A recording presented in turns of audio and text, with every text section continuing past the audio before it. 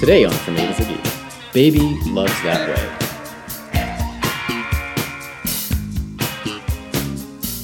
Welcome to From A to Ziggy. This is the podcast where we listen to every single David Bowie song in alphabetical order. My name is Thomas. And I am Travis. And today we're discussing Baby Loves That Way. It's a B-side performed by Davy Jones with the Lower Third. Wait a minute. This isn't a Monkees podcast. No, this is not a Monkees song, Travis. What? This is a David Bowie song from back when he had a different name. He was a different person back then. Yeah, this was back when he was hanging with the group that he found at the Giancarlo, is that what it was called? The cafe. The cafe. In London, where he met the Lower Third. Yeah, the Gioconda Cafe in Denmark Street in London. That's where most of the music agents and musicians would hang out. And he met the Lower Third there and eventually recorded with them. And this was the B-side to that first single that came out. This was the B-side to You've Got a Habit of Leaving Me.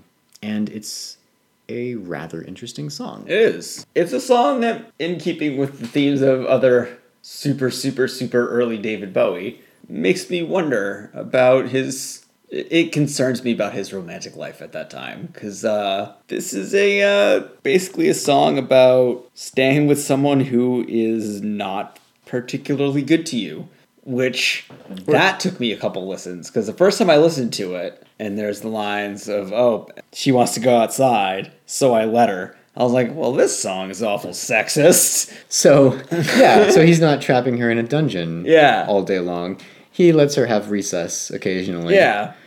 She gets to enjoy the sunshine, sometimes when she's not, in the kitchen making a sandwich or raising the children, or, she gets to, take a stroll in the park or, walk the dog. Yeah. Or, hang the laundry in the sunshine, right? Yeah.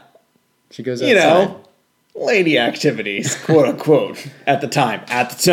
But then upon further investigation, it's basically David Bowie is in a relationship with this girl that he is quite fond of. And in order to keep her around, he's just got to be okay with her going and screwing around with other guys. She goes outside the relationship. This is a non-mutual open relationship. Yeah. Pretty much. Yeah, so, but you said she's not good to him, but she treats him good, What's he say? She treats him... like an unwanted toy? Well, yeah. Yeah, that's the other thing, but no, she treats him good every night.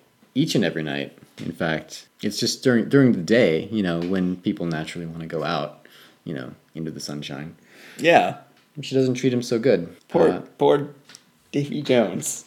Well, yeah, this is kind of in line with, like you say, a lot of the songs during this time. And how old was Bowie at this time? He was only 19 or 20? Yeah. He was young. He was a young guy. And I mean, when I was that age, even when I was a little older than that age, you go into relationships, you're like, oh man, there's all these negatives about this person, but she's here. I've got a girlfriend. But I've got a girlfriend, so she can do whatever she wants. I got a baby. She can go out and fool around and treat me like an unwanted toy. Yeah. Oh, man. So, I always saw this song before, kind of in light of David and Angie's open relationship that they had. And they seemed pretty cool with it. Yeah. Like, it seemed to kind of work. Of course, that marriage eventually dissolved. But, I mean, it seemed... they were happy with it, they talked about it, but I don't think that's really what this song is getting at. This is kind of it's again kind of Bowie talking about the naivete of the current ethos of youth culture. Like, there's a lot of sexual liberation going on in the mid-'60s. Yeah.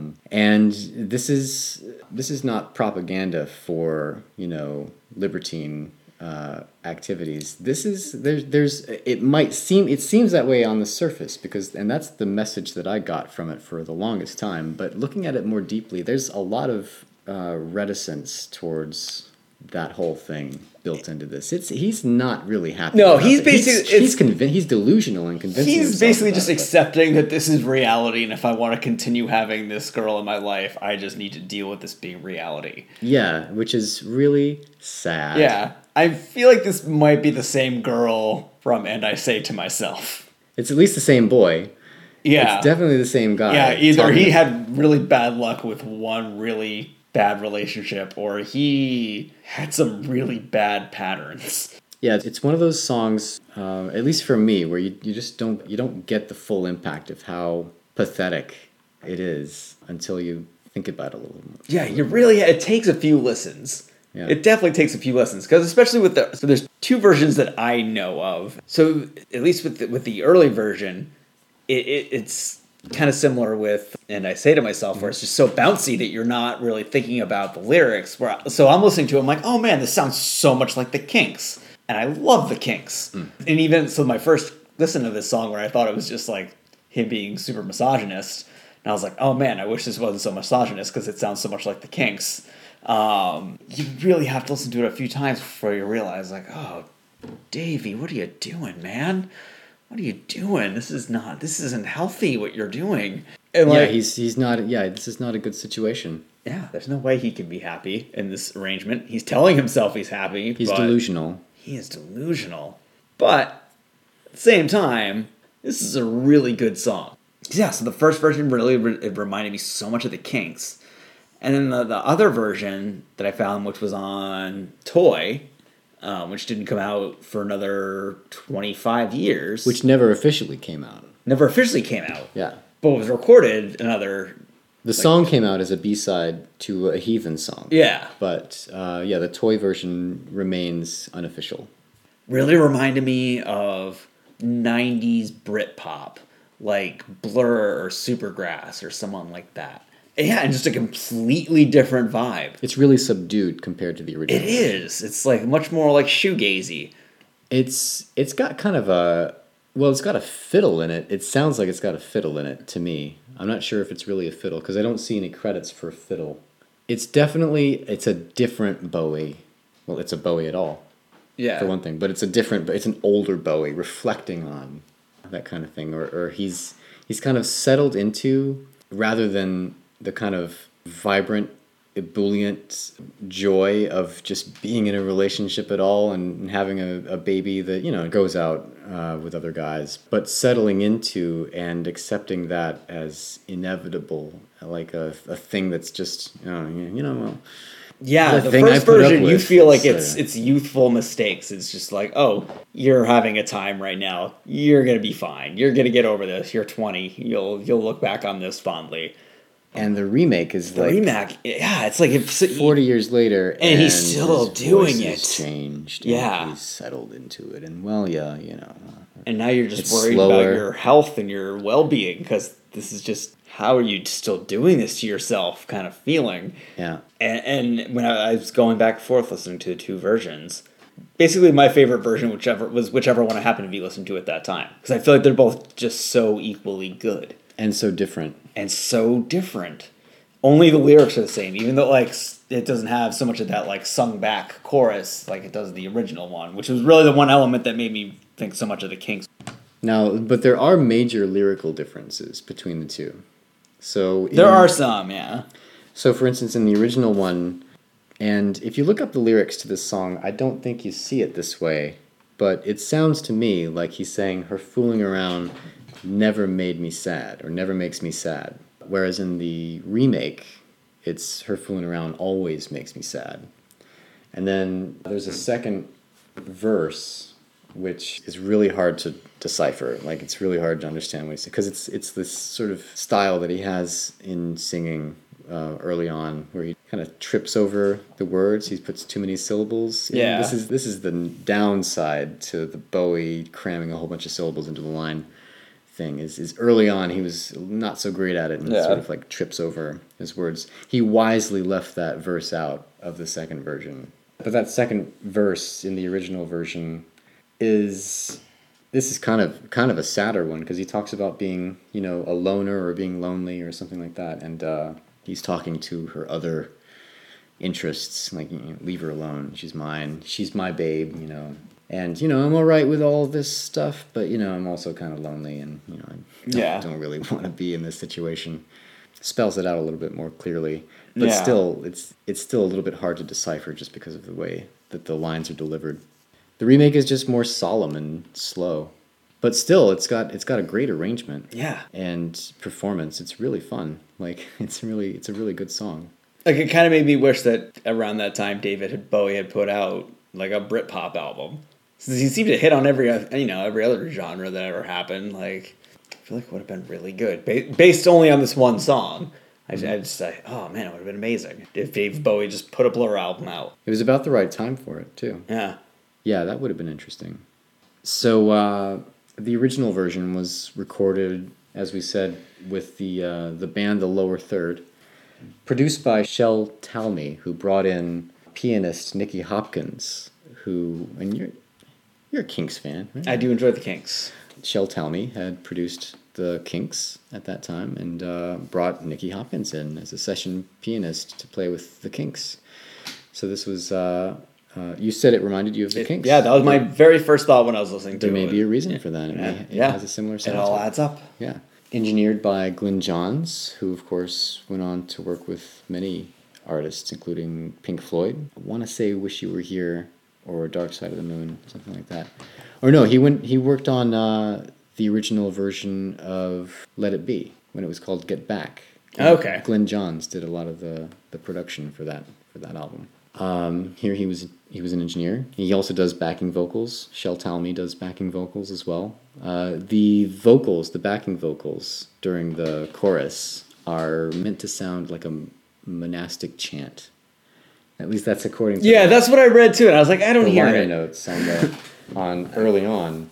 But sometimes when you're going for something and it just doesn't end up sounding the way you wanted it to, but it still works out nice. I guess it's just the fact that there's so many of them chanting in unison, and it's got this sort of simple descending pattern to it.